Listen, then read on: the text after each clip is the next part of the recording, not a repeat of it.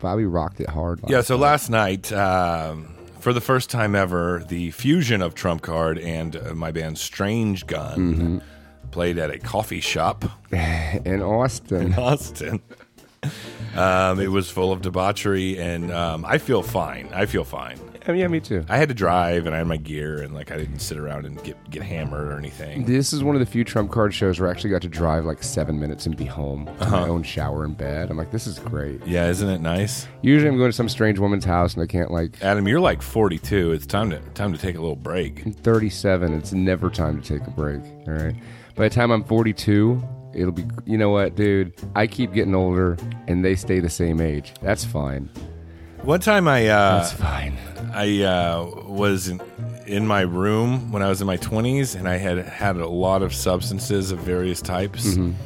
And I was doing that thing where you just like lay in your bed, like, but it was still a good time, you know? It wasn't like a bad, it was like, this is awesome. And I was staring at my Frank Zappa poster on the wall, and the whole time I was staring at my Frank Zappa poster.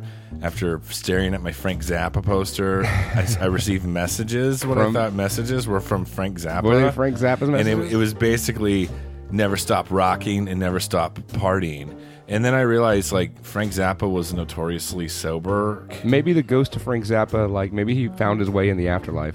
You never know. You never know. It's the mysteries of the world. You know, I saw something on a pinball machine one time that really stuck out to me. It changed my life.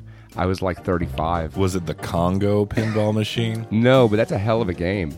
I was over at my buddy's house who used to have a bunch of pinball machines in his house. He has the Congo one? He had the Congo one. And that game is fucking legit. It's pinball. Dude, okay, listen. I'll tell you something about pinball. I was never into pinball. Like, I always sucked at it for my whole life. And because every time I'd play, like, I'd put in a fucking $1.50 and within 7 seconds had lost all 3 balls, you know? Right. And that's what happens. But my buddy had like 12 pinball machines in his house. And I went over there one night and got really, really baked and just started playing these pinball machines with everybody. There's like 7 guys there. It's fucking fun, isn't it? It's fucking fun. And I got it. I got it. Somehow in that night, in those hours of playing pinball, it all, like a fucking light bulb went off. Like, yeah. I can play this shit. Yeah, every time I go to an arcade. It's a lot of fun. We have one in Austin called Pinballs with a Z. It's a BYOB giant old school arcade. There's like 3 of them in It's town. amazing. Highly recommended. Highly recommended. But I always do I play Area 51 for a while, and then some of the beat 'em ups, the X-Men beat 'em up, or the Simpsons beat 'em up. Yeah. And then eventually I'll play Street Fighter. Yeah, eventually, Tekken or if I have it. Revolution X, the Aerosmith game? Oh yeah, dude! I've beat that game. Hell yeah! Every time I go there, I play that game. You got it's probably it's one of the best things Aerosmith has ever done. Fight the man! You throw CDs at him, right? Yeah. Isn't CDs your weapon? That's your ammunition. Is CDs. What I was gonna say is, like, as soon as I, it's so fucking 90s. And the graphics are so terrible, during, like, digitized. the Get a Grip era. Yeah. It was like Get a Grip and Mortal Kombat 1, like had a baby. Wayne's World 2, that time period, because they were in that movie. Yeah. But anyway, I always inevitably end up at the pinball machines because it's just like it's there. There's tons of them. You know what you're getting. The visuals. They have an amazing Elton John one there. They have an Elton John pinball machine? They got a sweet Elton John pinball machine. They got a Kiss one. They got Metallica, AC/DC. I haven't seen the Elton John one. I play the Indiana Jones ones a lot. That's what's great about pinball. It's the same game, but you gravitate towards the things in pop culture that you enjoy. But what I've realized is that all the machines are different. They are. They're really different. But essentially, it's the same game. So anyways, the start of this story was about the what I read on a pinball machine that changed my life. It was like Dr. Rock or some stupid shit like that. And it's obviously like late 80s, early 90s, like cheesy, like Ninja Turtle era shit. It wasn't even a real thing. It just was like Dr. Rock. That was just the pinball machine. And it was like it looked like a Frankenstein in a lab coat. But he had a lab coat. He had like a mohawk. He looked or something. more like imagine Johnny Bravo in a lab coat. Okay, lab coat greaser. Hair all pompadoured up like you used to wear when you were cool. And thanks for that. Yeah. So it said to rock like Dr. Rock, like you need 3 things. You need the gift of gab, a magnetic personality, and a heart of rock and roll. That's just good advice for life in general. I've got all those things. Oh, you think so? I fucking totally do. I am Dr. Rock. Magnetic personality is a little debatable. Oh, dude! Like I've got a magnetic core. I'm like the fucking Earth. Well, let's say this or something. If you have a magnetic personality, there are people in the world that are like flipped to the other side of the magnet and protrude away from you. Luckily, the ones that are that are worth keeping around, the ones that are attracted to me are typically crazy people and young, beautiful people. Young, beautiful, crazy women is what's attracted to me, and I'm fine with that. Speaking of crazy people, last night when we arrived at the gig before you even got there, because we were the first band, so we sadly sat there, twiddling our thumbs. We were playing poker at one point. There was no one in there. Oh, like, I hope more people show up. I didn't promote this at all, other than our podcast, and most people that listen do not live here. Nobody listens to this podcast. We in Austin. I walked in, and this guy holds the door open for me. He's sitting outside the door, and I'm just like, "Hey, thanks, man." I'm assuming he's the doorman. Right. Cut to a few minutes later, me and some friends go outside to smoke a cigarette, and we come back in, and the guy had like stolen my friend Sarah's beer and like was drinking it. And we're like, what is this? And it turns out, she went and told the people that work there, and it turns out this guy didn't work there. He was just like a crazy homeless man. Nice. That like hangs out in the front door. They're like, hey man, you have to leave. You can't be drinking other people's. Like, no, I bought this beer. And they're like, no, you fucking didn't, because I'm the bartender, and you didn't. Clearly, you're like a crazy. I wouldn't. There's no one else in here, but this band and you and me. And like, I know it wasn't you. No, I buy him another one. I bought this beer. I'm like, no, you didn't. And they're like, you need to leave. And he's like, all right, no problem. And then he didn't leave. He just said, no problem. And then he just stood there. And they're like, all right, we have to call the cops. So it got to like, okay, so did the cops show up? Yeah, the cops showed up. Holy shit! So like, it was really weird because I was like, there were some more people showed up, like the other band, Worm Suicide, great band. So it's like. It's like these fucking degenerate looking punk rockers are like cooperating with the police. Like, yeah, this crazy guy came in and stole it. Like, it's all buck the establishment until some crazy man steals your beer. Then you need to call the cops police, and work with them not to steal your alcohol. Hey, Trump Card was involved in none of that. Yeah, you weren't even there yet. This must have been before Pablo was drunk. Yes. This is before Worm Suicide was drunk. He was a whole other character when he was drunk. Yeah, that was a story for another time. It's not for this. This is the podcast when we talk about this shit, Bobby. All right, so cut to later. Worm Suicide's playing. Great band. I was like the whole time. I'm like, I'm gonna buy a T-shirt. This is a great band. I'm shocked at how good this is. Yeah, they're fucking amazing. You should definitely check them out. But punk rock. He got a little carried away. And keep in mind, this is at a coffee shop / bakery. And me and my girlfriend and some friends are sitting at a table, like kind of offset towards the back, and he's in the punk rock spirit takes him over, I guess. Right. Among other things, probably. Whiskey, lots of whiskey. And he troutses over to us. Is trout's a word? Sure. Yeah. Trots over to us all with conviction. He's got the microphone punk and he's rock singing. Conviction. And he knocks this coat off the stool in front of me, and then he stands on the stool and he's dancing, and then he grabs my glasses and puts them on, and I'm just like, what the fuck is this? And then he proceeds to like knock over some shit on our table. And I'm just like, this is a punk rock show, like whatever. After that, I turn behind me and I realize this is quite a scene. There's a man like sweeping up glass. Oh yeah. My girlfriend is fuming. She's about to go rip out the microphone cord. She's like, fuck that guy. Like, she has an Irish temper, you know? Right. Yeah. And I was like, oh fuck, I might have to like fight this guy or something. I was like, I thought we're at a show or whatever. I didn't think it was that big a deal. Then I saw like, okay, yeah, that wasn't cool. So everyone's covered in beer and whiskey and shit. And we're in our 30s, right? I'm like, I don't, it's a roll of the dice if you want to do that kind of shit at a show.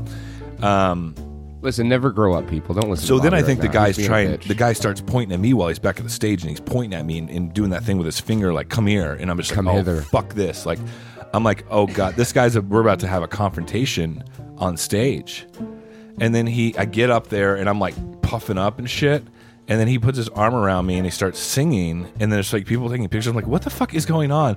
And then he starts grabbing my T-shirt and pointing to the merch. And Worm Suicide gave me like $60 worth of free merch last night. And we put a bunch of drinks on this tab because that was a dick move. But check them out. And, Warm Suicide's good. They sing about Satan and dicks. yes. It's pretty much all their songs are about is the Yes. devil and fucking. Like on their koozie, it just says songs about dicks, and it's like a spread eagle gal with a pentagram over her Vagina, and it's got a gimp mask She's on got a too. gimp mask on. A gimp mask on. Speaking of gimp masks, we have a new lineup for Trump Card, and our guitarist now has a gimp mask, which is just great. And so we decided, because we have like promotional photos that we used from before with the old guitarist, so we're going to still use those photos and just superimpose a gimp mask over the guitarist. That works. Okay, so personal audio blog is over until we get to the real Adam's Corner. Wait, what? I can't. Oh, wait. So you can tell your fucking story, but I can't tell. I can't talk about Trump Card. You don't even know what Adam's Corner is. I have something else fucking lined up, bitch.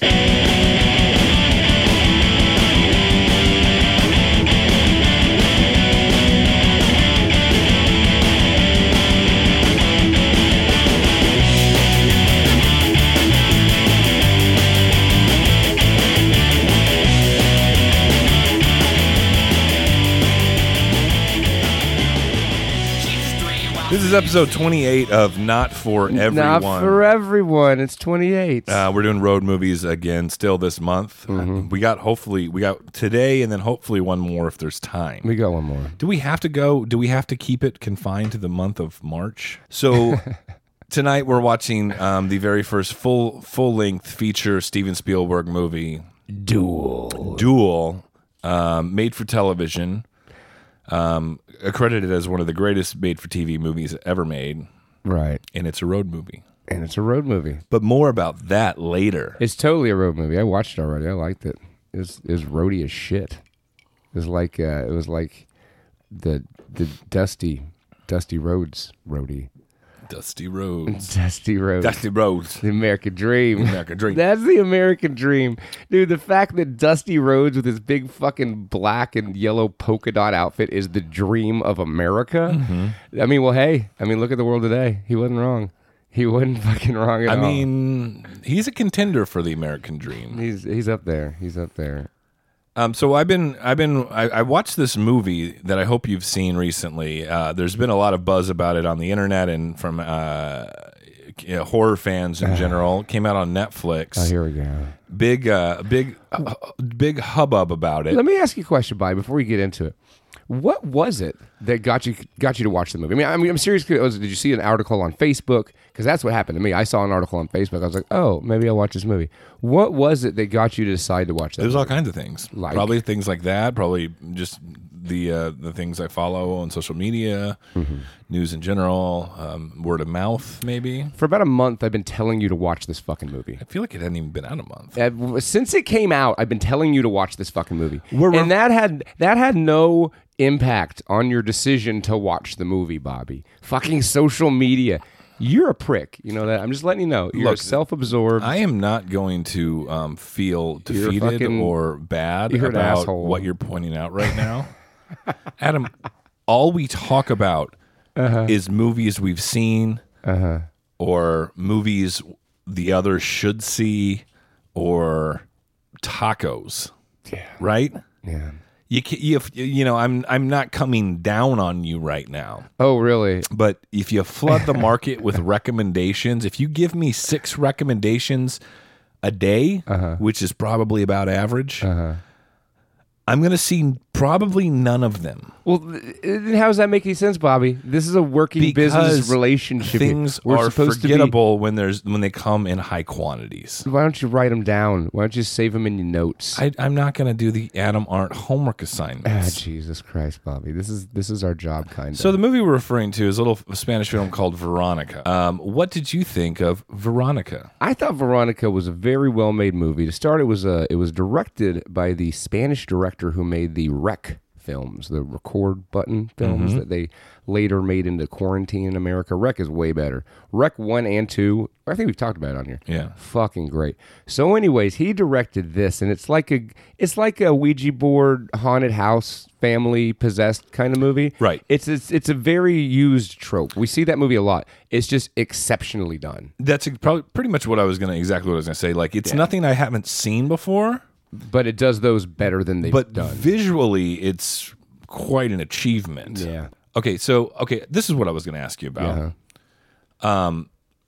Jump scares. Yeah. I wanted to talk to you about jump scares. Okay. How do you feel about jump scares? Are they overused? Are they underplayed?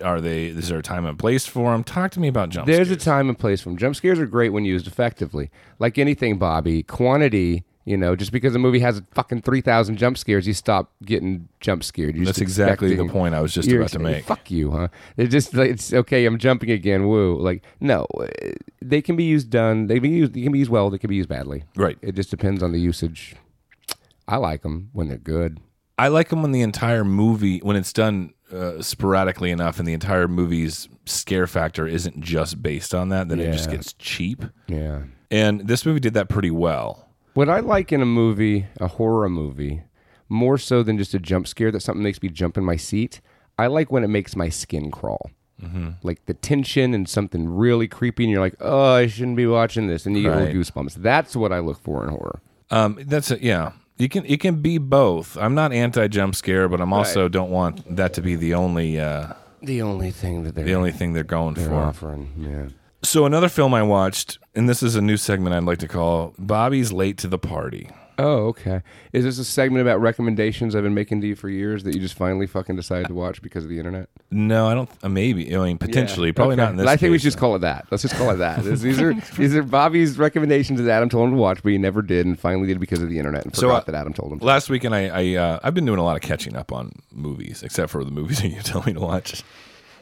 With the exception of Veronica, which I didn't even know you recommended. You didn't even realize I had said that. If you had known that, Adam told me to watch I'd be like, this. I'm not watching that. Like, that's probably bullshit. You fucking prick. So I saw this movie right before I watched Veronica, a very similar premise, Ouija 2, or Ouija the Evil Within or something like that. Yeah. Not the first Ouija, the second one. Okay. Because I heard, like, everyone, the first one was hot garbage. It was terrible. And then everyone's like, wow, this was shockingly good. And I would agree.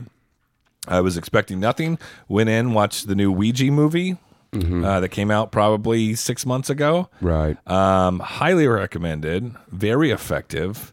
It reminded me a bit of The Conjuring meets, and then it gets into like kind of Evil Dead mode by the end of it.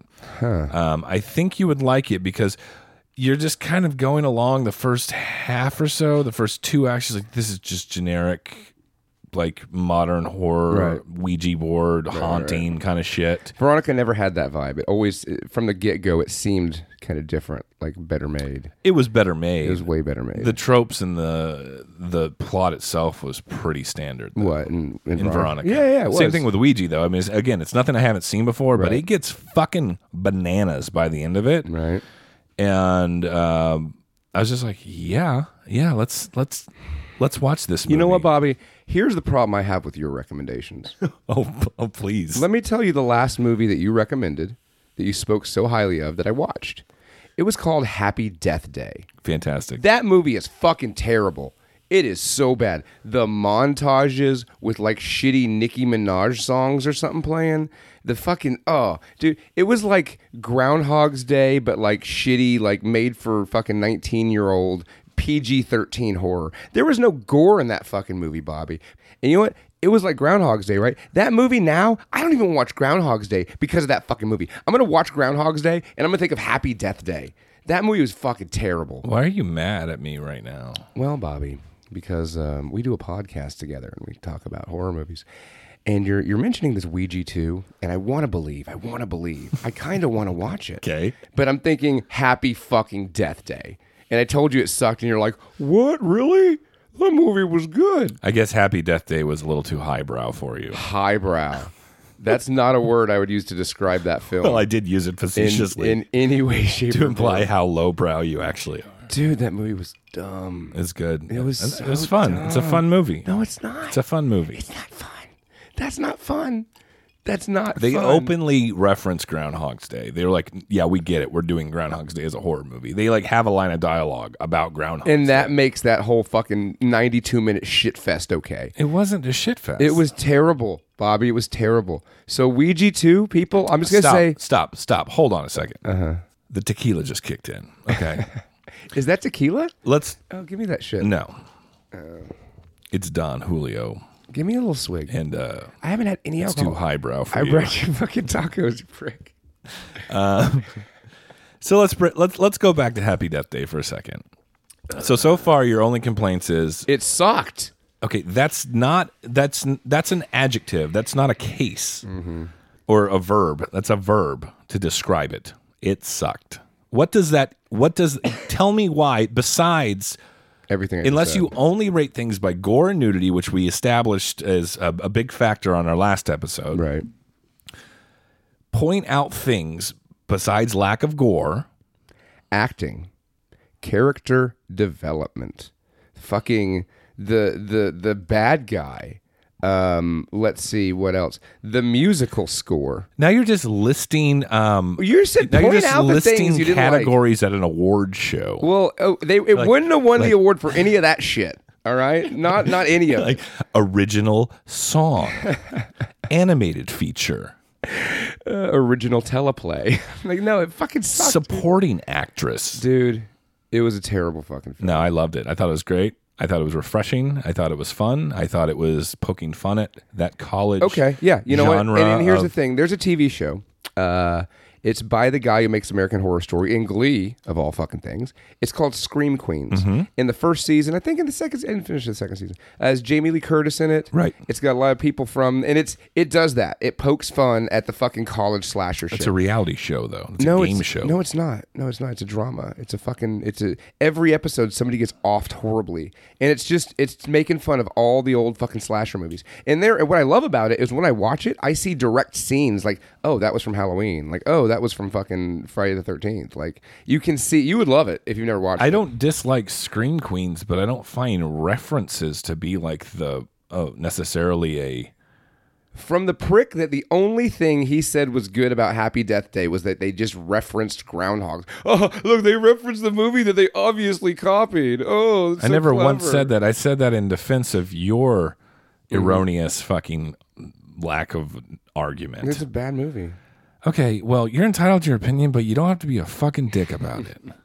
Okay? How about that? That should be How the about we name of have our podcast. How about we have a nice civil conversation and the other person's not a total fucking retard or a bad person if we disagree? Because you know what, Adam? We disagree on a lot. But you know what? For some reason, for some cosmic reason, we still hang out. You just called I me- think we're you both- said, let's be civil, you retard. That's what you just said to me. No, that's not what I said at all. I said it doesn't make, just because we disagree doesn't make the other person a retard. But you are lowbrow, and you have no case against Happy Death Day other than there was no gore. There was bad acting. It was written terribly. The fucking Bad villain acting? was... Yeah, dude. I mean, it wasn't amazing. The characters were shit. What are you talking? Like, why? Why, Adam? Oh, God. So I have to have a Why? well thought out reason. Yes. Because it was generic as fuck and it wasn't fun. It wasn't generic. It wasn't fun. It was poking fun at generic. Scream Queens pokes fun at generic and does it very Scream well. Queens is a fucking television show. It's a fucking TV. It's a horror TV show, dude. It's not. You're thinking about a reality show or something. I'm not talking about a reality show. It's got Jamie Lee Curtis as a character. It's got a dude who gets his head cut off and put in a fucking fish tank. It's got a crazy devil killer running around with an axe. and you like it because there's familiarity. And familiarity is a source of comfort. Listen, It is. Sally Jesse Raphael. Familiarity is a You're source fucking- of comfort. You're fucking psychopath Are you, to yourself. are you familiar with Charles Berger's uncertainty reduction theory? No, obviously not. It basically states that people respond to things that they're familiar with, and they don't like things outside of their comfort zone. The Happy Death So Day, you like this show, Scream Queens, a because horror it movie. references things that you know? and it has good gore, and there's no tits because it's on TV. Let me guess, you're fucking stoked about Yes. Ready Player One, aren't you? Like, don't know. Iron Giant in that movie. I don't know. I like DeLoreans. You know, You I've know what's watched the funny about all this previews. is like all we do is like jerk off nostalgia in the show. I know, like, what are you- No, I'm just like, nah, fuck all that. Hey, where are you even going with this, Bobby? No, Are you- I'm just spitballing Are you here. talking to yourself or are you talking to me? Yeah, no, Ready Player One. I don't know. What do you think? I'm glad this came up actually. Of course, that's why you brought it up, I'm sure. I am tired of celebrating nostalgia. I'll celebrate nostalgia by Dude, this movie's got Battletoads and Freddy and Chucky and the Iron Giant and King Kong. Like, how are you gonna hate on that shit? Does it have Battletoads? Yeah. Does it really? Yeah. Well, I'm gonna go fucking see it now. Yeah, it's got fucking Battletoads. No dude. way. Yes. Okay. Well, you won me over with Battletoads. I told you, man. But that's a moot point. Generally speaking, I don't know. Somebody gave me the book to read, and I read the first half a chapter. And I'm tired of celebrating nostalgia on like a commercial level of like modern shit now. I'm like, dude, make something new. And I know this is an old complaint. This is how they sell us. This is what they sell to our generation, Bobby. I agree. It's profitable. It is that. You know, and I'm happy because when I was a little kid, I was like, man, I wish they made all this stuff just aimed at me. And now they do. Now they do. It's like, hey, look, Ninja Turtles are still cool. You can fucking get a girl with Ninja Turtle lingerie. And I'm like, fuck yeah, put a girl in Ninja Turtle lingerie. I'll peel that shell, you know? Yeah, that's organic capitalism, though. It's just like, hey, for some reason. Wait, what kind of podcast is this? No, I'm just saying, like, that's people following the wire, man. Like, these fucking 30-year-old man children like hot chicks dressed as Pokemon. Like, put that shit out there. We're going to make some money. Yeah. And God bless it. God, I love hot chicks dressed as Pokemon. But you got to be smart sometimes, too. I really do. You can't let that be your only thing that gets you off. No pun intended. Wait, what are we talking about? Ready Player One? Okay, so Ready Player One, I'm going to probably... I'm going to wait for reviews, get the general vibe. Not that I only go off of reviews. I still haven't seen that fucking... what is it? The Splash ripoff? Oh, yeah, I need to get that. I want to watch that. Shape of Water? Yeah, I heard it's really good. It's Best Picture. It's Guillermo. I'm glad Guillermo won the Best Picture. I like the fact that some horror got some... or horror themes. I love every movie. Get Out got some love at the I love every Academy movie Awards. Guillermo del Toro's made. Dude, people didn't like Crimson Peaks. Did he do Devil's Backbone? Yeah, dude. Yeah, that movie's With the fucking little kids. awesome. That movie's fucking great. Kronos? Did he do The Orphanage? No, he produced it. That was a good movie. That was a good movie. That was a great movie. Hellboy 1 and 2 are both fucking great. Yeah, I haven't seen Shape of Water. You know what's awesome? Pacific Rim. I haven't watched that. God, that movie's fucking I don't bad. care about robots. Dude, I'm telling you. Unless it's Chopping Mall. Like, let's celebrate that. You're nostalgia. like, I like every movie this guy made, but that's a robot movie. No, I'm not going to watch that one. It just reeked of like... It reeked of what? You didn't see it. It reeked of nothing to you, I got Bobby. a vibe of like, hey, arty visual Spanish director is going to like tell Michael Bay what's up and make a smart Transformers Dude, you movie. know what? He did. He absolutely did. That's like the best description for the movie. You never even seen it. Thank you. It's funny how you're like trying to make me dissertain why a movie that I watched in its entirety was not bad. But you can just judge a film I didn't from... say it was bad. I just said I don't have interest in it because I don't like robots. I'm that talking punch about each other, Happy Death unless it's Day. Robot Jocks. By Stuart Gordon. If you liked Robot Jocks, Bobby, you'll love Pacific Rim. Here's what I like about Pacific Rim, right? When I watch a movie like that, what I want to see is giant robots fighting giant monsters. And this movie in no way lets you down on that. Like a lot of those movies, it's like, oh God, like you watch the Godzilla remake or whatever. No, I'm not going to go there. The Godzilla with Heisenberg and, The one with Quicksilver. Okay. So the one with Breaking Bad guy. Yeah. That one, it's like Godzilla was in it for like 4 minutes. I was like, fuck you. Pacific Rim is all about giant robots fighting giant monsters. And there's a sequel coming out. I'm going to go see it. Hey, you know what, Adam? You know what I'm going to do? What are you going to do? Going back to our previous conversation about how I never listened to you on recommendations. Right. I'm going to watch Pacific Rim. Do it.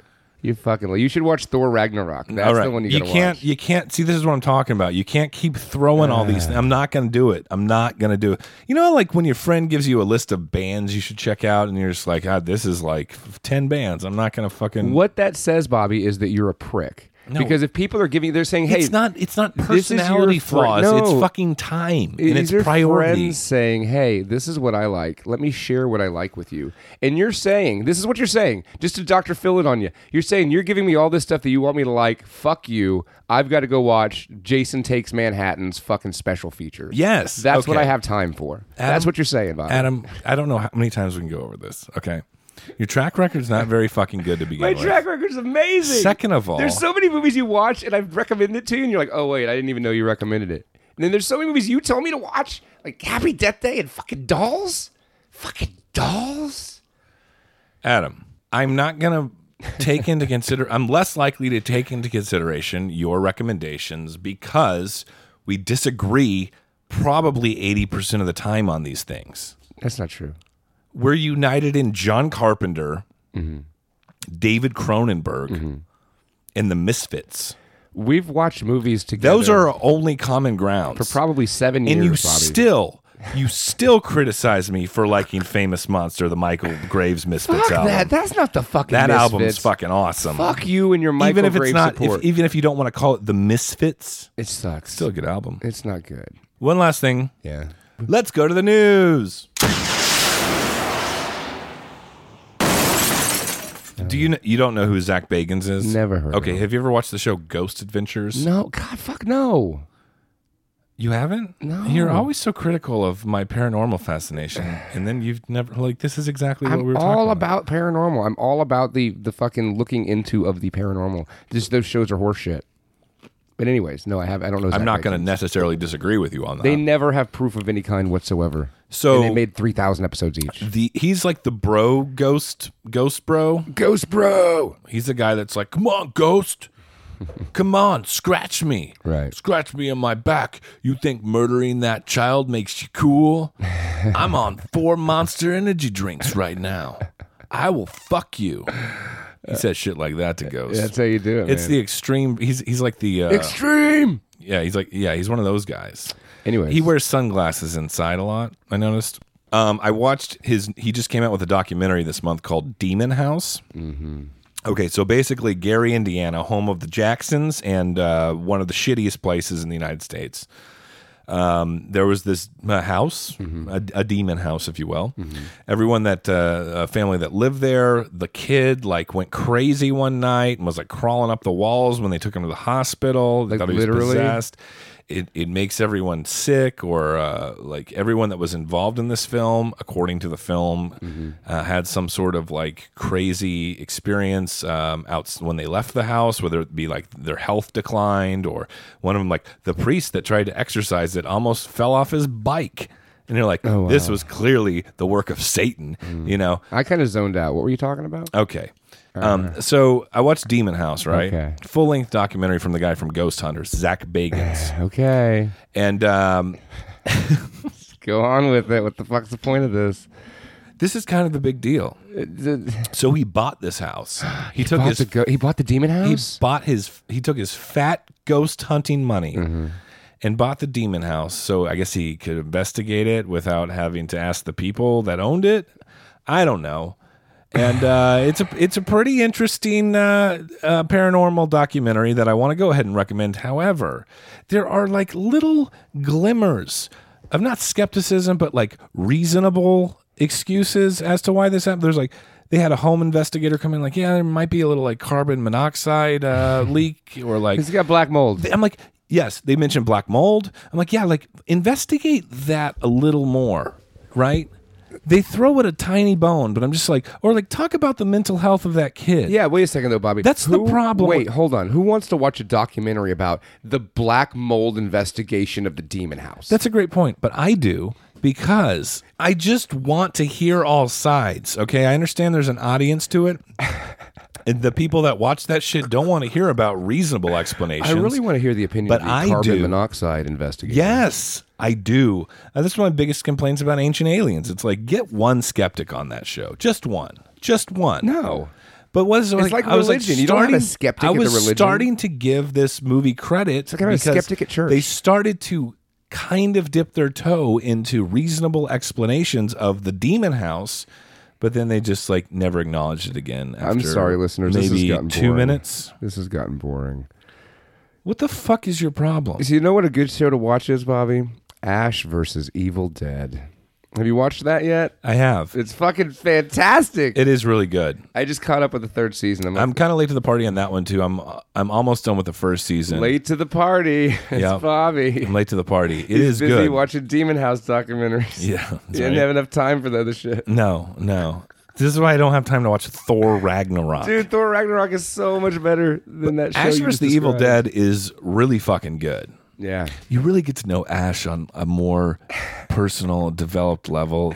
I want to tell you something. It's hilarious. I don't want to say it, but in the last episode, they said Ash's full name, his first and his middle name. It's so hilarious. I don't want to spoil it. I haven't got that far yet. You want me to tell you? I'm going to tell you. Ashley Joanna Williams. That's great. That's fucking Ash's name. That is a great character. It's so fucking good. I like how like Bruce Campbell isn't that good of an actor, but fuck you. He's not. He's great. But he's not. He's great. But he's not a good actor. What are you looking for, Peter O'Toole? Yes. Like, no, dude. Peter O'Toole. He plays the fucking role of Bruce Campbell. He plays that role perfectly. No, I agree. It's like saying Sean Penn's not a great actor. Sean Penn's always Sean Penn. Yeah, but he's still kind of Ash, even Al in like Pacino. Briscoe County Jr. Dude, that's a great show, too. Sam Raimi, dude. Oh, you know who's in that show that's great that I haven't seen in forever, who still looks smoking hot, is Lucy Lawless. Yeah, she does. I'm like, wow. I didn't know she was still getting gigs. Have you ever heard of the concept of woods porn? No. It's someone gave it a name on the internet a few months ago that I was reading about. I love Lucy Lawless. I don't remember who it was, but it was a. They're talking about like when you're a kid, especially growing up in the 80s or 90s, like you didn't have the internet, so like you'd always run into like a woods. pile of porno mags in the woods. I found woods porn. Yeah. Woods porn. I found one when I was a kid called Celebrity Sleuth. This wasn't necessarily in the woods. I think I found it under an overpass in my hometown. It's not woods porn. Right. Well, it's underpass, but it's hobo porn. Hobo porn. Celebrity Sleuth was the name of the magazine, and there was a spread, I guess, of blurry photos of Lucy Lawless. Oh. So I have like a formative fixation. Was she naked? Yeah. I don't know what it was from. It looked like it was some sort of like topless pageant or something. In Spartacus, oh my God. It's like looking at a goddess of flesh. She's a good-looking gal. She's a beautiful Even still, woman. she's probably in her 50s now. She's she looks beautiful. Great. And she's so evil and fucking Evil Dead. Let's go to Adam's Corner. Jesus Christ. So this Adam's Corner is actually something that Bobby was at too. I wanted to bring this up because it happened a week ago and so much stuff's happened since then. I thought we might forget about it and not talk about it on the air.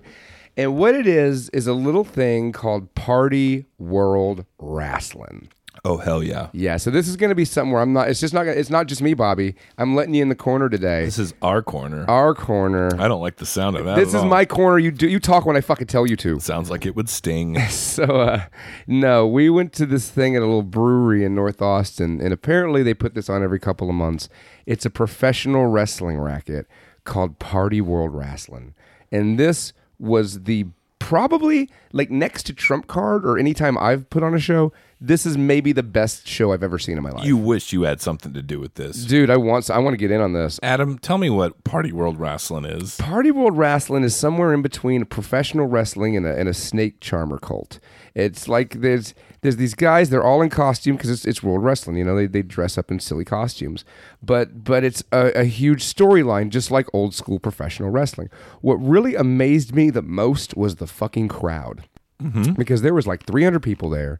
They were all like just all walks of life of our age group between like 20s and 40s. Like, all walks of life between 20 and 40. They got a whole storyline about this worm that's encapsulating the core of the earth. Mother worm. And the goal is once mother worm completely like consumes the core, it'll become a party planet. And how do you feed her? You feed her with slams and party violence. Party violence and slams. So you know what? Last night when old Pablo Worm Suicide was kicking over your drinks, he was feeding the worm. That was fucking party violence. I guess. That was party violence. That was party violence. I'm a fan of party violence. Yeah, as you bitched about it. Once you hit your 30s, you hit a certain point. You know, whatever. So anyway, there's a whole story about how this worm is, you know, they'd scream out, "Hail, baby worm," and everybody in the audience would scream, "Hail, baby worm!" Well, the original mother worm died. I wasn't involved in, or wasn't paying it. I didn't know about it, but before mother worm died. Mm-hmm. And then there's a baby worm now. Yeah, who's now a teen worm. Who turned into teen worm this last time. And you feed her with slams. Mm-hmm. Body slams. It's funny you mentioned the crowd, because if you watch like a movie with an event, like a crazy event, so just for lack of a better example, Spider-Man with the bone saw scene with Bonesaw. Like, you know how the crowd's just going crazy? Yeah. And it's like, that's a movie crowd. This is how it is in real life at Party World Wrestling. That's the real fucking crowd. Yeah. So characters include Luigi Primo, who is a stereotypical Italian pizzeria owner. He flips the pizza. He's got his little sidekick. His son is Pasta Man. Pasta Man. He's a pasta homunculus. One guy that wasn't there when you saw it was a guy named Jazz Wolf, who's like a guy that wears a 3-piece suit with a wolf furry head and plays the saxophone. There's Ratman. There's Johnny Chains, who's a guy with a pompadour that carries chains. Okay, around. I'm talking now. And there's the Dumpster Babies. There's Charlie Frown and Sinus. I said I was talking now. This is Adam's Corner still, Bobby. Fucking slow your roll, all right? You said it was our corner. I fucking lied, okay? It's still my goddamn corner. So yeah, there was and one of the things I saw, like this is something you'd never see on like professional wrestling TV. The championship tag team belt is the Best Friends Tag Team Championship. And when I saw it this last week, there were 4 tag teams in the ring. There was 8 people in the ring at once wrestling. And the wrestling, for the most part, is terrible. They're not the best wrestlers. There's Some probably of them are great. 4 of them that are really talented. Really fucking good. 4 or 5? But it's just those a are show. like the superstars. But it's just a show. Yeah. It's just them it's entertainment. Jumping around and falling down and doing super special crazy moves in stage. It was great. It's like this whole like sci-fi debauchery, party violence, weird characters. There's a guy named Bench Horse, the horse that can bench press. And it's like this fat guy in briefs with a horse hat on. It's so good. But yeah, it's a fucking good time. It's a good You know time. me, I don't leave the house, but if Party World Wrestling's in town, I'm fucking there. I'm there. I am there. It's like 2 minutes from my house. For people that don't live in Austin, you can actually watch it on Twitch. The video game streaming. You can do anything on Twitch now, I think. Yes. But I highly recommend checking out can't Party World masturbate on Wrestling on Twitch if you can't come out to an event, because it is fucking great. Party World, and we'll keep you guys Wrestling. updated when the next one is. I recommend pro wrestling. I kind of lost my faith in pro wrestling for a while, Bobby. Like even when I was announcing for it, I was like, man, these matches are lame. But that shit, I could see myself getting involved in that. So let's get to the movie at hand. Yeah. Road movies. This is, again, Steven Spielberg's first full-length movie. It's a made-for-TV movie from 1971 called Duel. So we're watching Duel, and what Duel is, a business commuter is pursued and terrorized by the malevolent driver of a massive tractor trailer.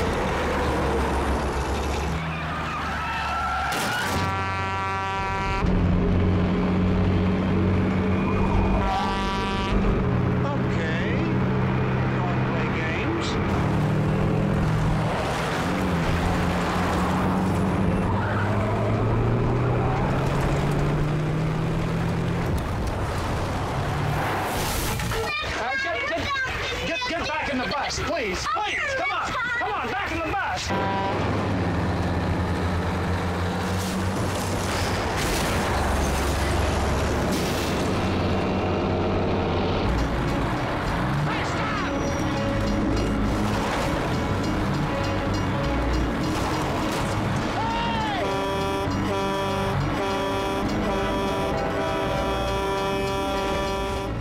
Duel is a hell of a film. Fantastic film. You know, the theme of this show is not for everyone, right? Yeah. I think this is for everyone. I think it could be. It could be not everyone, because nothing's for everyone. Some people wouldn't like an edge of your seat thrill ride like that. Okay.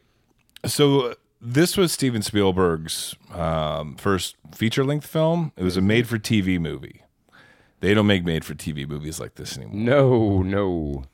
They even used the word shit in 1971. So you ready? I can't imagine what show it was on. Are you ready for my box art review? Yeah. Do your thing. Oh, like you're throwing me a bone? No, it's fine. It's fine. Go ahead. We Here's like the box art review.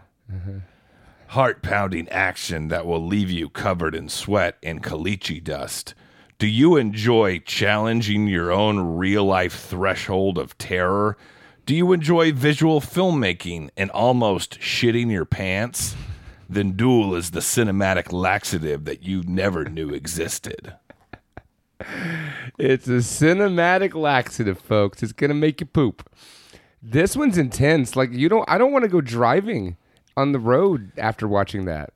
So one thing I realized, and obviously we'll get into it, but Spielberg can direct a fucking chase scene. Yeah, man. You don't immediately go to him when you think about chase scenes. But now when I think about it, you think of even Raiders of the Lost Ark, Last Crusade, right? Kingdom of the Crystal Skull, and Duel. Steven Spielberg directed a movie in 1964, so this isn't his first. Okay, well, usually when you think of Spielberg chase speed or chase scene scenes. directors, you think of your George Millers or your Hal Needhams. Right. This motherfucking Spielberg can do it. This movie is pretty much, the whole movie is a chase scene. It's one long car chase. But it's not in a shallow, not that I don't like stunts, but there's not a lot of stunts in this, right? No. It's not like gratuitous wrecks for no reason. It's not like that stupid Death Proof movie. Fuck you. I love that movie. That movie's great. I like Kurt Russell in that movie. Stunt man, it's fine. Mike. I like but you know what I'm saying. The only thing Death Proof needed was more Kurt Russell. That's true. Anyways, so let's get into it. Adam, what was Duel? Who wrote Duel? Oh yeah, let's not forget who wrote it. This was written by Mr. Richard Matheson. Ooh, yeah. I love Richie Matheson. One of his stories is lingered in my soul since I read it over 20 years ago. And that story is I Am Legend. Mm-hmm. And there's been various movies made of it. Arguably the best one was with Vincent Price, The Last Man You on think Earth. so?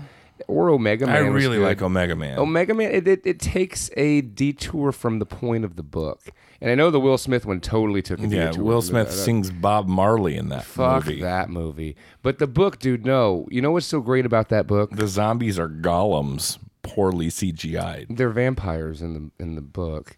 Anyways, you go through this whole book, this whole story. It's just one guy left on the earth, and everybody else is vampires. And he has to build up his house, and every night he tries to go out and kill, or every day he goes and kills as many vampires as he can. And then at night they attack his house. It's a great premise for a story. And then when you get to the end, they finally capture him by sending somebody in that was like a fake human to trick him into letting him in. When you get to the end of the book, and he's sitting in a cell, you realize that the world has moved on, and he's really the monster. He's the thing that the kids are afraid of coming to kill them while they sleep. Now, it's brilliant. Richard Matheson also did a lot of the Roger Corman, Edgar Allan Poe movies like The Raven. Did he write a Jaws 3D too? Yes, he did. Yeah, he did. The best Jaws. The best Jaws of them all. And then other notable works of his would be The Devil Rides Out. I think probably the most... he did a lot of Twilight Zone episodes. The Legend of Hell House. Right. He's pretty much a fucking badass. Trilogy of Terror did one of those. Yes. Yeah, Richard Matheson's great. And he wrote this film that was then directed by Steven Spielberg. Pre-Goonies. Pre-Munich. Steven Spielberg, the director best known for The Goonies and Munich. Yeah. Also directed this film. So here's what it's about. There's a guy named David Mann, portrayed by Dennis Weaver, an actor of Gunsmoke fame. And so he's, I guess he's a businessman. He's driving across California. He's just driving across California, going to a business meeting or something in the desertish area. Probably on the other side of the desert is where he was trying to get to the whole time, which he didn't. But so he's leaving, he's driving, and as he's driving, he comes across this big, scary semi-truck in front of him. Big, dirty, greasy semi, says flammable all over it. It looks like the truck that Larry the Cable Guy plays in Cars. It looks like Mater, yeah. It's like Jeepers Creepers stole this truck and like shrank it and used it for Jeepers Creepers. Fuck that movie. I like Jeepers Creepers. Fuck that director. Oh, you're just pissed because the director diddle boys. So this big truck, right? And Dennis Weaver's driving a bright orange Plymouth Valiant. Now, I have to say, there's like three main characters in this movie. There's Dennis Weaver, his car, and the truck. Like, those are the main characters in the desert, in the fucking desert. And so he passes up, and there's some great shots. I mean, the cinematography in this is excellent. Like, the way it's filmed, Spielberg's fucking good with the camera. The long shot where, like, it's a view behind his car, and he's directly behind the truck. And the camera comes out and goes all the way up the side of his car, goes all the way up the side of the truck, and comes in front of the truck. And the truck just looks so fucking intimidating. Right. I've always liked Spielberg, right? Yeah. Obviously. Right.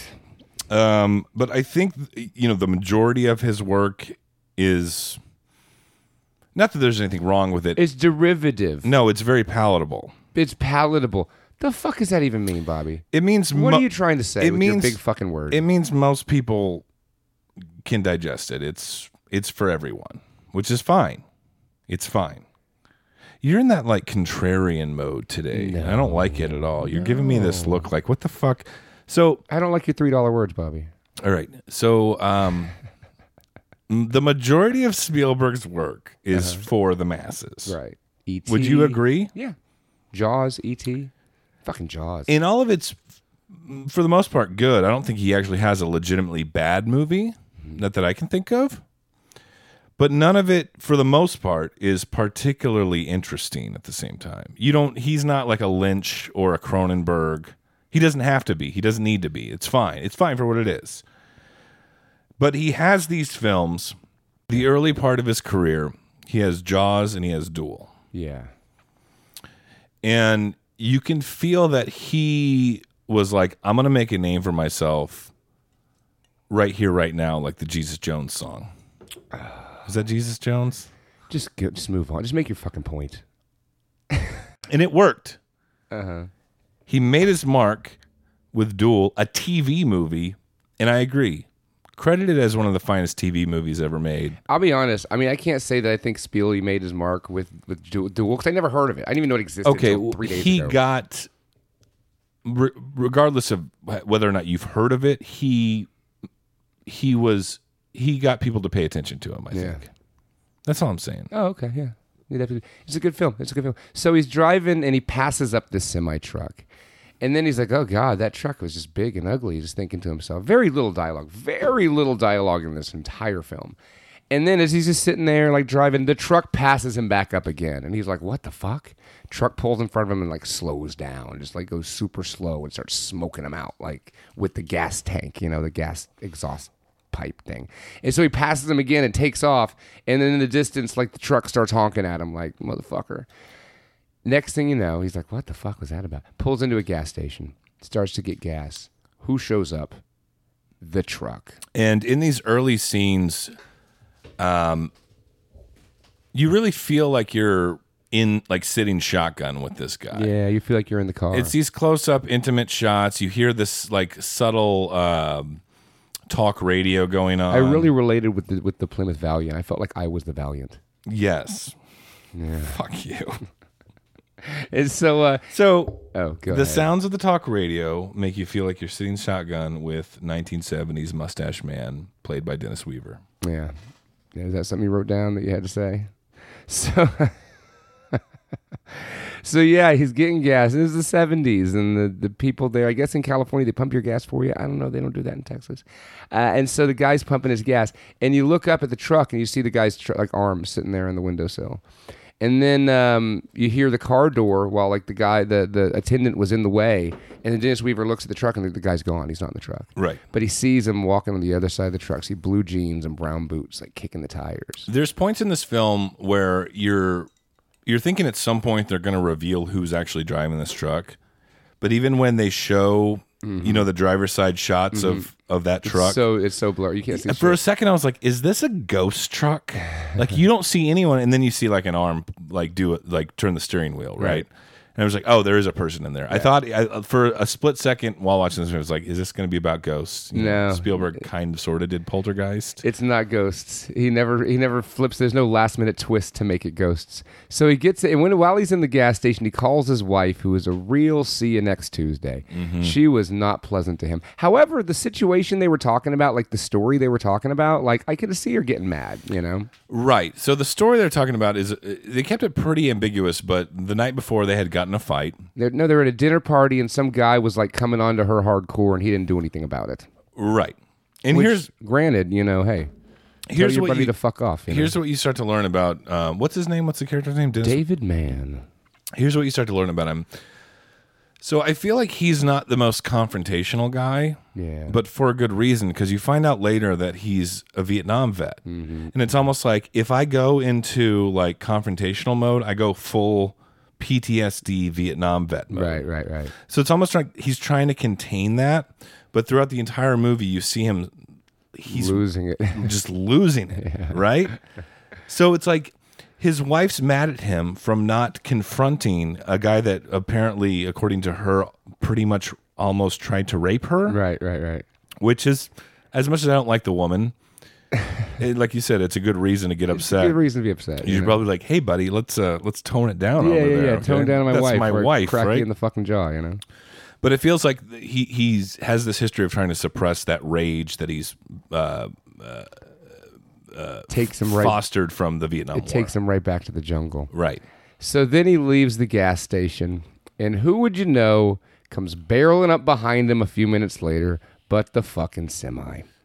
Once again, pulls in front of him, waggling back and forth so he can't get past him. And then my favorite scene in the movie, the one time that the truck reaches his arm out, the trucker waves his arm out and waves him to come up to pass. Mm-hmm. As he comes to pass, there's another car coming right at him. He deliberately tried to lead him into oncoming traffic. That is the first moment in this film where you realize, like, this guy's fucking around, but he's not fucking around. Yeah. Like, he's fucking around. He's playing games with him, but he's also crazy. He's playing like, road he games. does not have a problem with killing this dude, murdering other people. He's not worried about murdering this guy. That's kind of his point, I think. That's the game he's playing. And while all this is going on, just to paint the picture here, I'm going like, all right, you're driving a Plymouth Valiant, which like tops out 120. This big tanker truck thing goes at like maybe 80, I guess. Mm. I'm yelling in my head like, just drive faster. Right. Like, you clearly have a car that can drive faster than this truck. But then you realize that trying to pass this psycho that's driving this car that has like, or this truck that has flammable written on the side of it, he's already a loose cannon. He's already like, you just start to kind of rationalize, like even if I do have this fast car, this guy has a powerful but not necessarily fast vehicle, but is also fucking insane. And then you start to question like the best way to deal with the situation, right? Yeah, the best way to handle that. So what David does is he keeps playing this little cat and mouse game, won't let him pass. So he goes off on a little dirt road and gets in front of the semi. He's like, yeah, I got him. But guess what? That semi wasn't done. They're coming down the mountain. Semi's chasing them. And all these chase scenes are so beautifully filmed. I mean, like, the shots of that truck make it look fucking scary. Like, shit's like Jaws on wheels. It is that. It's fucking terrifying. And I got to point out the sound design in this movie. It's very Hitchcockian, just in general, including the sound. There's literally, like, those violins that sound like Psycho when you're getting stabbed, which is fine. It's very... I got a Straw Dogs Peck and Paw vibe from it as well. But as far as sound design goes, when it cuts back to this truck, the volume in the film goes up by at least 40%. Oh, yeah, it's so fucking loud. And then the visuals of this all, it's very akin to like the opening shot of A New Hope, where you have like the rebel ship and then this fucking giant Imperial... Spielberg didn't do that. I know, but it's that same effective visual filmmaking. Yeah. Where like you see the dominance of this person doing the chasing, right? Whoever directed A New Hope must have seen Duel. No, I think it's just basic size-based visual filmmaking. Oh, it's so good. And there's so many good shots of like the top of the dirty, greasy truck and like the tiny car in front of it. And so many shots of him inside the car and like in the rear window, just this huge fucking truck coming up. One of my favorite things in the first quarter of the film, the first act or whatever, like you just watch the mirrors, like his rear view mirrors, like you can always see that fucking truck coming up. And so he chases them down this mountain and they're going like 90. Like it kept showing the speedometers. I like in car road movies where they go to the speedometer, not when it's 0, like the other movie we fucking watched. Road Games, watch it. It's really good. It's terrible. So he chased them down this mountain. And to get away, they're going like 100. The truck was going like 100. He just veers off the side of the road and like wrecks into a fence, like right in front of a diner, the only diner for miles. Like he fucking veers off, nearly hits a couple trucks, wrecks into a fence. Goes inside. There's been the conversation between him and his wife. There's been the radio talking. There's been him yelling at the truck here and there, but no other dialogue than that, you know? Then he goes into the diner, and everybody's like, "What the hell?" And he's like, "I need the bathroom." Walks in the bathroom, and all of a sudden goes into an internal monologue, talking about what's going on. But before that, let's talk about a little minute point of this film. What point? What I miss? What does he order from the waitress?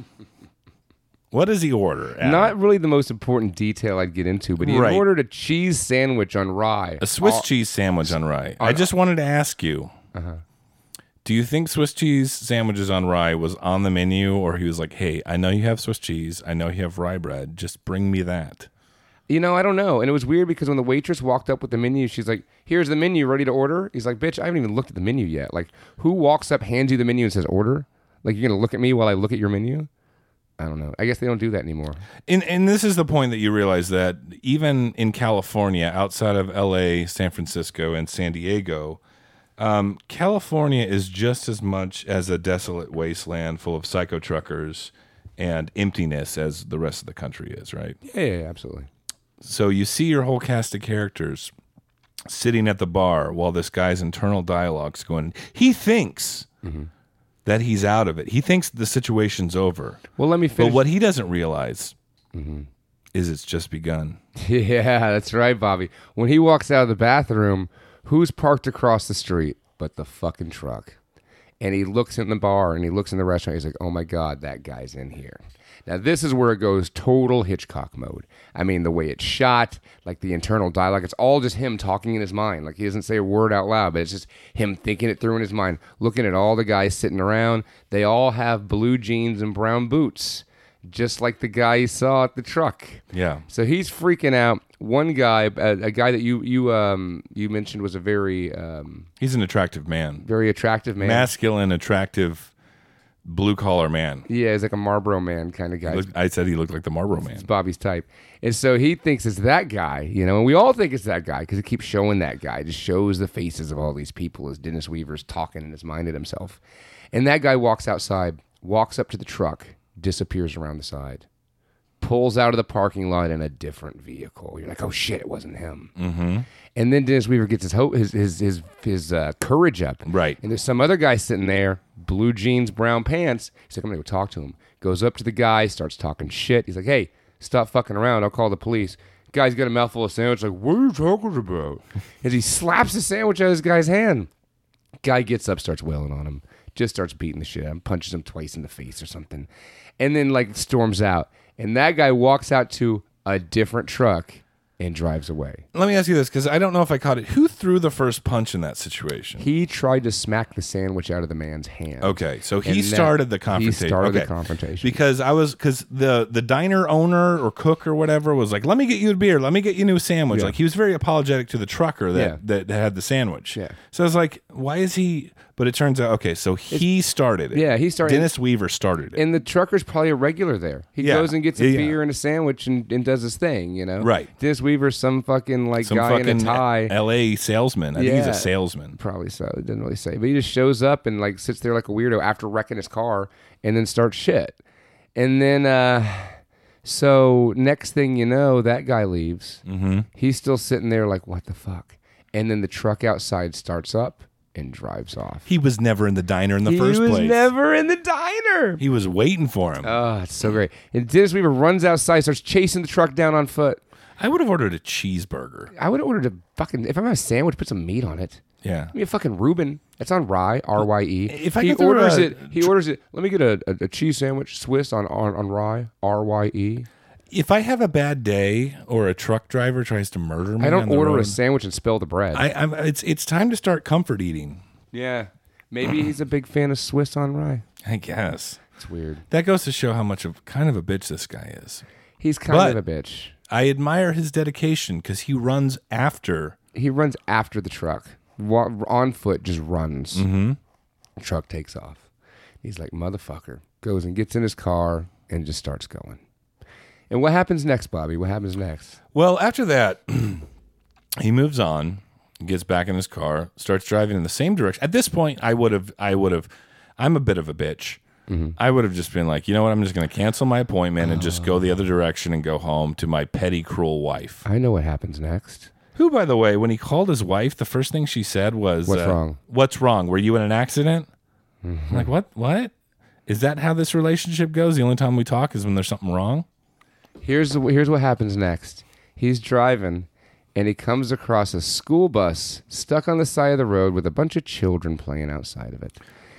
And, Right. And the bus driver waves him over. He's like, hey, can you help push my bus? And he's like, why didn't you ask the truck that just drove by? Before we go into the next thing that happens, Yeah. the bus driver has clearly a broken down bus. Yeah. School bus. bus. Big yellow school bus. Big old A generic magic school bus, if you yellow will. School bus. I didn't see any other chaperones. I didn't see a teacher. I didn't see a bus aide It was just to the bus watch the driver. children. It's just the bus driver. It's 71, dude. 71. The children are just hanging out outside the bus. Playing on the road. On Do the you side of the realize what's in the desert? road.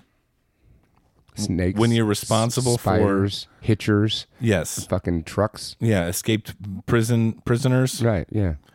Just leave the kids on the bus. Wasps, cactus, It's going to be safer for everyone, I think. poison toads. There was clearly 15, at least 15 kids. This was the 70s. Look, if you go on a bus trip in the 70s and you lost a kid, that's what happens. You know, Yeah. This is what happened. Yeah. Nowadays, you got helicopter parents. Now you can't lose your child. So he says, why didn't you just ask the truck that just drove by to give you a push? He's like, oh, I didn't realize it. I didn't know it was there. He didn't see it. He didn't see it, and which is an odd thing to say. He's like, why didn't you ask that guy that's been trying to murder me to help you and your children? Yeah. So he's like, I don't want to do it because if I try to push it with my little Plymouth Valiant, I'm going to get stuck under the bumper. The bus driver's like, no, you'll be fine. The bus driver was just like, you're going to help me. You pulled over, help. Now, if you pulled over to help someone with car trouble, or bus trouble in this case, Right. and they said, hey, what I could really use is a push, would you immediately resort to, what he means is get in my car and rear end him until his car starts? Or what did he mean, just physically pushing it with your arms? It's a school bus. You have a better chance with a car pushing. But he just kind of defaults to that. That's weird. I've never. It was the 70s. Cars were made out of metal back then. They did that shit. It was the 70s. Yeah, I mean, two guys are going to push a fucking That's a school good bus point. by hand. That's a good point. Right. But I've just never seen that before. Right.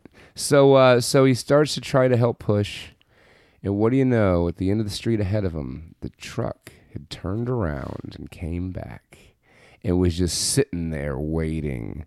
And they're pushing the car. His car, sure enough, lo and behold, gets stuck under the back bumper. And then him and the guy are trying to sit there and push the thing to get the car unhooked from the bus. Mm-hmm.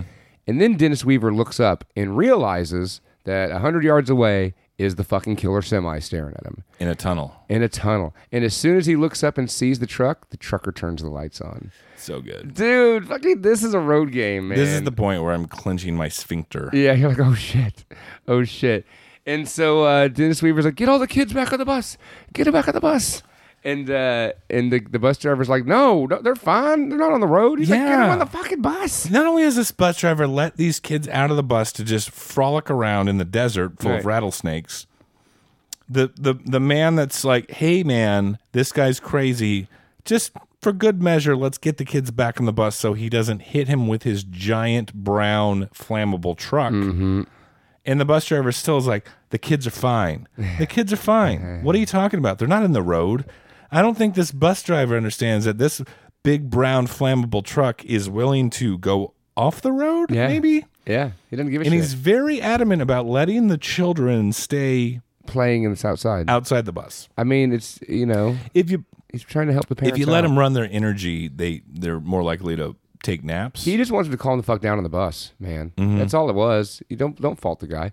So Dennis Weaver's like, let's help me, and he gets the bus driver in his car, and he starts jumping on the top of the hood to unfucking latch it, which he does, and then he just throws the bus driver out of his car and fucking takes off, just hauls off past the truck. Perfect opportunity to go in the opposite direction and go home and cancel your sales appointment. The truck drives by the children, slowly pulls around, and Dennis Weaver gets to the end of the tunnel and stops and looks back and sees the truck giving the bus a push, pushing the bus, helping the bus out. Well, to be fair, that truck is far more powerful to push a bus. Yeah, exactly. But this was a turning point for me when I watched this movie.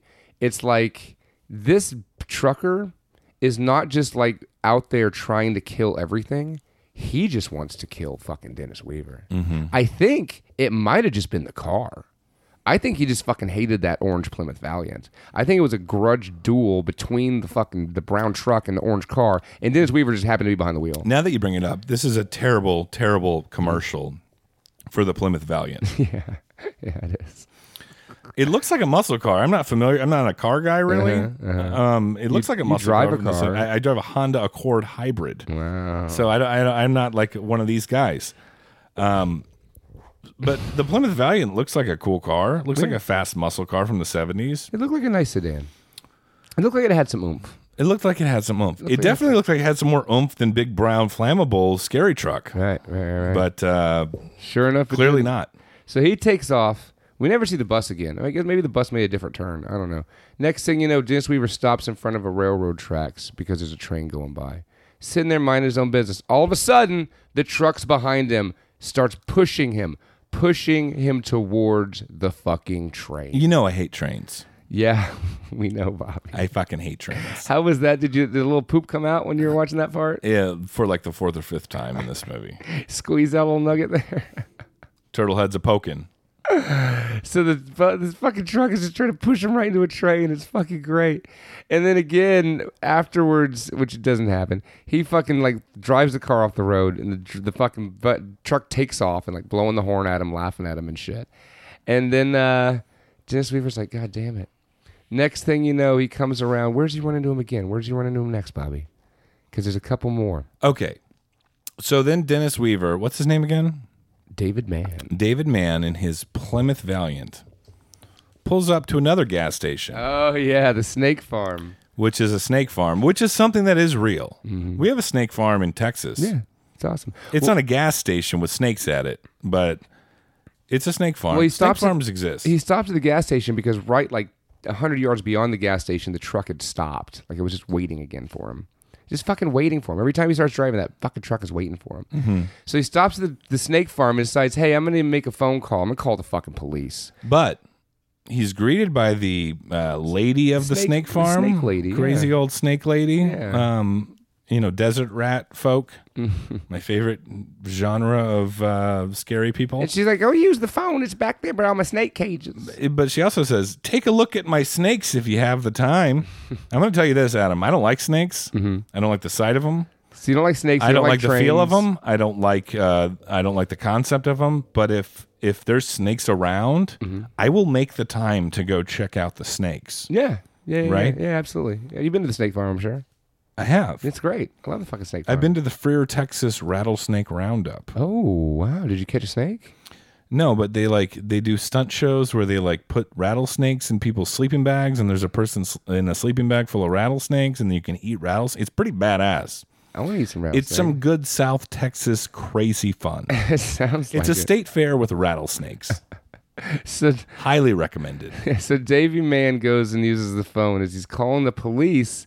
The trucker says, you know what? Fuck this shit. And starts driving straight towards him in the phone booth.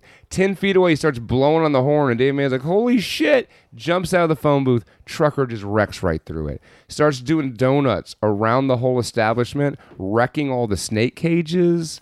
Fucking there's a tarantula crawling around. There's rattler snakes on the ground. It's fucking crazy. You know, and that, I was thinking, like, that was the worst day of David Mann's life. But I don't think it was. But it was the worst day of that snake lady's life. Maybe marrying that woman from the beginning was the worst day of his life. Or the war. You know. The Vietnam War. The Vietnam was probably War pretty shitty. It's pretty rough. Probably some bad days. This was not a John Rambo character. No, but Snake Lady, that was the worst day of Snake Lady's life. She watched all of her babies, which she called them her babies, get killed. And she's like, why would he do this? And I was thinking, like, is she, like, if you're in that situation, if you were Snake Lady, would you be like, I got to go find my most expensive snake? Should I pick up snakes that are not rattlesnakes? Like, how do you hone that situation back in? How do you clean that up? Don't try to understand crazy. Don't try to put I logic. could see you running crazy. a snake farm one day. Yeah, sure. I mean, it sounds like an easy job. I could do that. So he jumps his car and takes off, just basically to stop Trucker from destroying Snake Lady's life anymore.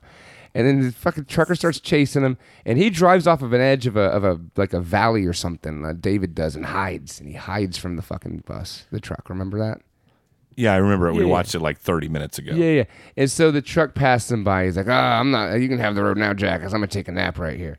And so he takes a nap, and next thing you know, you hear the sound. You hear the rumble. You hear a horn. It's a train. Train right behind him. False flags. False flags. That was a little jump scare there. And so he's like, all right, I'm good to go now. He drives a couple miles. What do you know? Waiting on the side of the fucking road is the truck. Do you think this trucker is actually... Well, obviously he is psychotic at this point, but do you think he's always been psychotic? Or do you think he's just bored? Or he's legitimately aggro at this guy for passing him earlier in the movie? To try to psychoanalyze the truck character. It is a bit of a character study of the truck. Yeah. There's character development with this truck. There is. There really is. I know you say that mockingly, but there is. I think that like maybe he was off that day because I don't think he wasn't on a road. He was coming down from a fat sack of speed that he did the night before. He did a lot of Yellow Jackets. And that day he was popping Yellow Jackets like crazy. Yellow Jackets and horny goat weed. Yeah. And he was just rearing to go. He wanted to fuck something, and it was that Orange Valiant. That's right. So I don't know. I mean, I think it was because it was all methodical against him. And I mean, even just getting past, that's no reason to. He like when Buddy passed him, he's like, I'm fucking with this guy. Let's compare this truck for a moment to the vehicles and say something like Maximum Overdrive. Yeah. I find this scarier. Oh yeah, because it's real. Mm-hmm. It's like it's kind of like what I said with the Hitcher. It's like this is potentially could happen beyond the paranormal, just like in real life. Other than shooting a fucking helicopter down with a pistol. Okay, well that's for the previous 2 episodes. But you know what I mean? Like the trucks and the cars with the truck with the Green Goblin face on it, and it's scary. It's a great movie. Don't get me wrong. I mean, there's killer soda machines. Well, yeah, you know, it's fun concept. It's Stephen King, you know, but ACDC. This is like a different level of fear. I think this is more realistic. Yeah, it's like this could happen. This could happen. Mm-hmm. Just some crazy fucker with a truck out there, and all you got to do is pass him up, and you're fucked. You know what I mean? And you never know. You'd never know. You never know. So he chases him down. He goes to the side of the road, and another car comes by, and the truck just lets that car pass. And so Dennis Weaver tries to go. Truck pulls right out in front of him in the road, just stops him. Like, you're not going nowhere, motherfucker. And it's just intense, man. This is a very tense movie. Very tense movie. Now, do we want to give away the ending or not? Yeah. But before we do that, I just want to point out, I know your biggest complaint with something like road games was pacing. Right. That's not a problem at all in this film. No, not at all. Not in Duel. We paused it because you had to pee and an hour had already passed. Yeah, and I was like, I looked at the timestamp when I paused it. I was like, oh my God, I thought we were only like 20 minutes in. No, we were like entering the third act at this point. We were at like an hour, and it's an hour and a half long movie. So what I'm getting at is you're literally never bored watching this movie. Yeah. I didn't look at my phone other than to take notes. I didn't check my Instagram. I didn't check my fucking Friendster. What the fuck is Friendster? I'm glad I'm not on there. I didn't check my MySpace. Right. Classmates.com.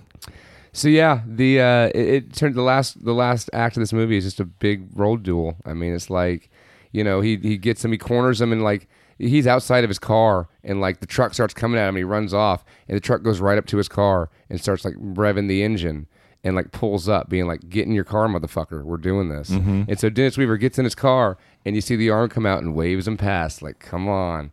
And so Dennis Weaver takes off in front of him, and the truck just takes right off after him. What I want to point out is like the title of this movie is Duel, right? It's a duel. It is a duel, but like at the beginning, I'm kind of skeptical of the title. I'm like, this is more of a like I'm gonna fuck this guy up movie. Right. A duel kind of implies like a mutual challenge. Yeah. But again, you have to admire his Dennis Weaver's dedication to like get to his appointment, I guess. Why did not go home to his wife? Well, we saw his wife, but he gets full blown like, don't fuck with me, I was in Nom mode. Yeah, he does, but not in a badass like cliche Hollywood way. Not in a Rambo kind of. Not in a Rambo way. No, not at all. He's just, I've taken all I can. I'm not going to take any more. Right, exactly. I you know what? It's funny you say that. I got almost a Falling Down vibe from this guy, Michael Douglas in Falling Down, which is a great Schumacher, one of the few great Schumachers. One of the few good Schumachers, that and Lost Boys. That's about it. All right, everybody, chill. Stay cool, bird boy. All right, just fucking move on. Just talk without fucking going. That's all I'm saying. Batman Robin tangent. Fuck. God, that movie was bad. Anyways, yeah, so the ending, the way it ends, he chases him down. They're chasing around. I mean, there's a whole little plot point throughout every time he stopped to get gas, everybody telling him he needed a radiator hose. And so sure enough, his car overheats at the end, just as he's getting away. Yep. And the thing starts chasing him again, nearly wrecks him, chasing him up a hill into like a quarry. It's like the scene with the lizard guys in Star Trek, maybe. And then it comes to a final confrontation match at chicken. And the truck's just barreling right at him. And his car's all fucked up right now. He's like, you know what? Fuck this shit. I might have insurance. It's the 70s. I don't know if they had it back then. And so he puts his briefcase, his monograph briefcase, on the gas fucking pedal and drives it right at the truck and jumps out at the last minute. And the fucking truck just barrels into that orange Valiant. And that's basically the end of the movie. You point out something like, I'm waiting for this flammable truck the whole time to explode, and it does not. It wrecks off of a cliff. It pushed the Valiant off of a cliff. And then you see this awesome shot of like blood dripping from what was the steering wheel like the fan inside the truck that's still running somehow. I will say this, the wreck at the end was great. It was slow motion. It was real cars falling off a cliff. Apparently the flammable truck was empty. I don't know. Maybe that's why he goes so fast. It wasn't heavy. I don't know.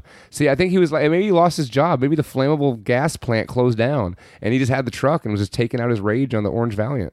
That could be it. Yeah. It could be personal. Maybe Dennis Weaver worked for the flammable gas company and he fucking lost that guy his job. We don't know. We don't know. We don't know. I think it was just that he passed him and the truck was psychotic. And he was just ready to go. So then as he's wrecking this truck, wrecking the Valiant, like you finally see internal shots of the truck and him like trying to downshift and like hit the brakes and shit. Because he's like, oh shit, I'm about to drive off a cliff. And then he's driving off the cliff. He pulls the horn one last time. It's like, no. Right. I was like, why did he pull the horn there? But you're like, yeah, it's auditory filmmaking. Yeah, it's like, no, it's the truck saying, yeah, it's like the truck's screaming. Yeah, exactly. It's great. It's great. And then the last scene, he's all David Mann's all happy and squeaking. He literally goes, like makes a weird little squeak. And then it all hits him. He's like, oh shit, what am I gonna tell my wife? And then this movie ends with him sitting there in his profile, and there's the sun setting behind him. He's just throwing rocks. Nobody knows where he's at. He's got no car. Well, he needed to take a breather after all that. Yeah. It's time for alternative titles. Yeah? For the movie? Yeah. I have 3 this time. Did you do some last time? I've done it before. I don't know if it's a regular thing. Alternative titles. Gotta have a segment. Bully Truck. That's terrible. It sounds like an episode of like one of those shows my kids watches. And I have 4 actually. Bully Truck is the first one. That's the winner. That's the best one. Here's a longer one, a more long-winded one. Generic 70s mustache man's terrible, no good, very bad day. Here's another one. Big Truck, don't give a fuck. And lastly, Road Games. It could have been called Road Games. It could have been. So I liked it. Yeah, it's good. It's a really good one, and again, it could be for everyone, most everyone. It's one of those. I recommend it across the board. I've been thinking about this a lot lately because we've been doing road movies, right? And you talked about the pacing of this film versus say Road Games. How do you feel? Because I have my thoughts on this. How do you feel about Road Warrior? I like it. You like it. But it is, by today's standards, a fairly slow movie. Dude, I'm okay with slow movies. Like, y'all look at me like, oh, it's got to have tits and gore. Adam doesn't like it. It's got to be wham, bam, fast paced. Like, no, dude, I like movies. I like movies. Right. I like good movies. Okay. Like, okay, I'll tell you what I don't like about Road Warrior. There's one thing I don't like about that movie. The fucking costumes on the good guys. They like have white on with like shoulder pads on. They look stupid. That's great. They look very 1982. That's fantastic Ozploitation. It looks stupid. That's the bad guys look amazing. Max looks badass, but all like the good people that he doesn't rob. But I don't feel like you could show the Road Warrior to like a younger kid now and be like, this movie's badass, you're gonna love it. It's like Fast and the Furious, only set in apocalyptic Australian desert. It's They'd be not like, this anything is like that. This is boring. I feel like kids today would find the Road Warrior boring. But I think you could show Duel to all ages and demographics, And they'd get mom, dad, grandma, Yeah. and they'd get a kick out There's of it. it's not really violent. I mean, there's road violence. There's No, it's made for TV. right. There's no gore. There's no tits. It's but it's a fucking fantastic film. You know what I think we just did? We found a thriller with minimal violence and no nudity that you enjoyed. I mean, there's tons of them, Bobby. There's tons of them. I can't think of them on the spot because Right. I addle my brains with inebriants. So let's wrap it up. Do you got anything to plug this week? Yeah, Trump Card's gonna be playing a lot in Austin and San Marcos in the next couple months. We got all sorts of bookings. We'll be playing at the Texas Mist, apparently. We'll be playing at the Kiva again. Is it like a point and click adventure bar? I don't know. Ooh, we should make one of those. Yeah, that'll be a hit. I'd go. You'd go. That you would go. Is it C:/run:/ Monkey Island? That's a DOS reference. I don't think that's the right Jeez, wrong command. audience. Not the right audience. Yeah, so I don't know. I got some shows coming up. It's gonna be a lot of fun. We should play more rock and roll together, Bobby. I'm glad you said that. Mm-hmm. Hey, Adam. Hey. I know we've had our feuds on this episode. Yeah. Huh? But I enjoyed your show last night. Oh, thanks. I find it uncomfortable. Uh-huh. But sometimes that's what catharsis is. Yeah, a lot of people. Just like this movie. Right. You might say that we kind of had a duel between you and me this episode, but I think we came out for the better. God damn. Yeah, I think we came out for the better afterwards. You can follow me on Twitter and Instagram at PinballBobby. You can follow Adam at Instagram at VonArndt13. Can you spell it out? VonArndt13. And don't forget to check out Pillager Beard Oil. Yeah. I got a new bottle of it last night because I finally met Gabriel Met Gabe. in person. He said you were uncomfortably tall. I've heard that before. Yeah. I don't like how tall you are, Bobby. I really don't like it. I think that's one of the reasons I'm mean to you. I don't know what to do about that, Adam. Just shrink already, would you?